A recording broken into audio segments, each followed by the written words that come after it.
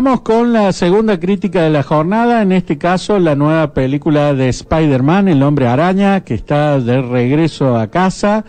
Es una película, a diferencia de las anteriores que eran de Sony, esta es de Marvel ya, con producción de Marvel. Sin embargo sale el logo de Sony, o sea que el arreglo que hicieron debe incluir los derechos de distribución internacional o algo por el estilo. La cuestión es que una de las críticas más comunes que se le hace a Marvel es que como que son muy industriales, como que largan las películas todas iguales, a diferencia de DC, que tienen como más matices, algunas son más oscuras, otras son más ligeras, unas tienen un estilo más denso, otras tienen un estilo más plástico y más movido. Bueno, en cambio en Marvel son como muy prolijitas, van saliendo todas así de la cinta transportadora de lo que es la línea de montaje de Marvel, y eso es lo que hace sufrir un poco a esta película de Spider-Man, porque bueno, sale con fritas, básicamente. La película es un nuevo reboot, es el tercer reboot de Spider-Man. Habíamos tenido un Spider-Man que yo vi en el cine cuando era chico, que era un desastre, era basado en una serie televisiva, pero acá lo estrenaron en el cine. Era cualquiera, los efectos no le daban para la época, bueno. Después tuvimos la primer película buena, digamos, hecha para cine, que tenía sus problemas también, en el 2002, la de Sam Raimi con Tobey Maguire, que esa ya tuvo un éxito bastante considerable. Luego vinieron 2 secuelas de esa, y en vez de hacer la cuarta, hicieron un reboot nuevo con Andrew Garfield, uno de los creadores de Facebook, según la película Red Social, con este actor, que a mí me gustó mucho más que Tobey Maguire, porque Tobey Maguire le veía una cara de bobo impresionante, y para mí el Hombre Araña, que es un científico, tiene que ser un tipo inteligente, y no funcionaba bien el humor en las de Tobey Maguire, en la de Andrew Garfield sí.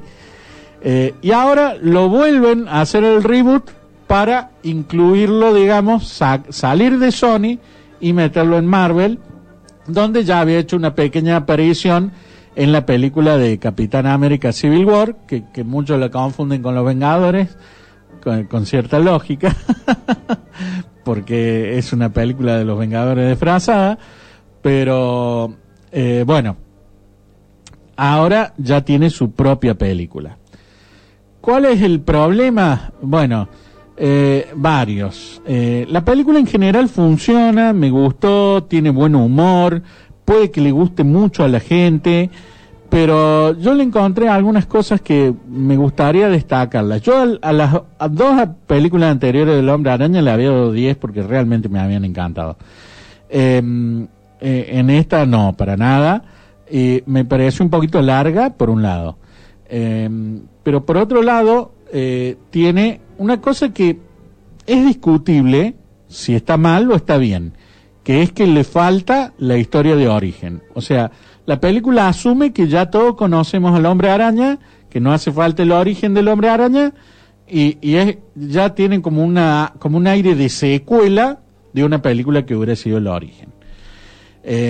Inclusive toda la historia de origen que se ve del Hombre Araña está comentada en una breve línea de diálogo donde le dice, sí, me picó una araña y la araña se murió, le dice uno al amigo y chao. Y eso es todo el origen que hay. O sea, si quieren ver una historia de origen, esta no es la película que van a buscar. Pero bueno, mucha gente le embola el tema de la historia de origen porque dice, ya lo sé, y de vuelta la historia de origen, y de vuelta nos tenemos que comer. Bueno, cuando el origen está bien hecho, puede ser lo mejor de la película, como en el caso de Batman Inicia, que fue realmente, yo me quedaba embobado viendo el origen de Batman, que era fabuloso y explicaba cada cosa. En esto no está. Bueno, puede ser una elección. El problema, que eso sí es un problema, es que al no tener el origen, no está la motivación del personaje. Entonces, ahí está complicado. Spider-Man, al igual que otros de los superhéroes, tienen un inicio que tiene cierto grado de tortura psicológica, digamos, cierto dramatismo que es lo que lo mueve, al igual que Batman, que se le mueren los padres, que los asesina un delincuente, y eso provoca este cambio en Batman. En el caso del Hombre Araña, la muerte de su tío Ben es la que él la hace, digamos, hace esta lucha contra lo que es la delincuencia.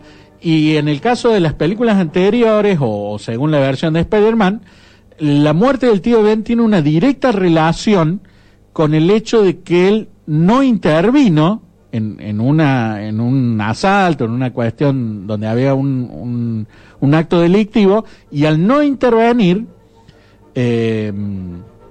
queda nuevamente, digamos, ahí eso lleva a que muera el tío Ben. Entonces tiene que ver con eso. Entonces, ¿qué es lo que pasa? Acá el tío Ben ni se lo menciona. Por lo que me da la impresión, la tía May, que es en vez de ser una viejita como en los cómics de Spider-Man, es una mujer muy hot interpretada por Marisa Tomei. Pareciera que es madre soltera, o que ni siquiera es madre porque es tía. Qué sé yo. Entonces, esa motivación, el tipo sí le gusta, lo hace como por diversión, de ir y luchar contra lo que son distintos atracos callejeros y cosas por el estilo, pero no tiene una motivación fuerte y no tiene densidad el personaje, es como muy light. Entonces eso genera problemas en la trama. La película además tiene un villano que no funciona tan bien, por lo menos a mí no me funcionó tan bien, que es el personaje de Michael Keaton, que es el buitre, y que tiene unas alas así, y bueno, y además tiene un montón de cuestiones que están muy parecido al personaje de Iron Man, inclusive cuando le dan un traje onda Iron Man, así que ve con la cosa computarizada y tiene una voz, a pesar de que es por fuera traje de Hombre Araña, y uno dice, ¿qué estoy viendo? ¿Spider-Man o Iron Man? Entonces, bueno, son cosas que me hicieron ruido. La película aún así le puede gustar a grandes y chicos. Es un film que funciona bastante bien en general, pero con todas esas reservas, y que la pueden ir a ver para las vacaciones de invierno. La semana que viene vamos a seguir comentando sobre esta película. Esa es Spider-Man Homecoming.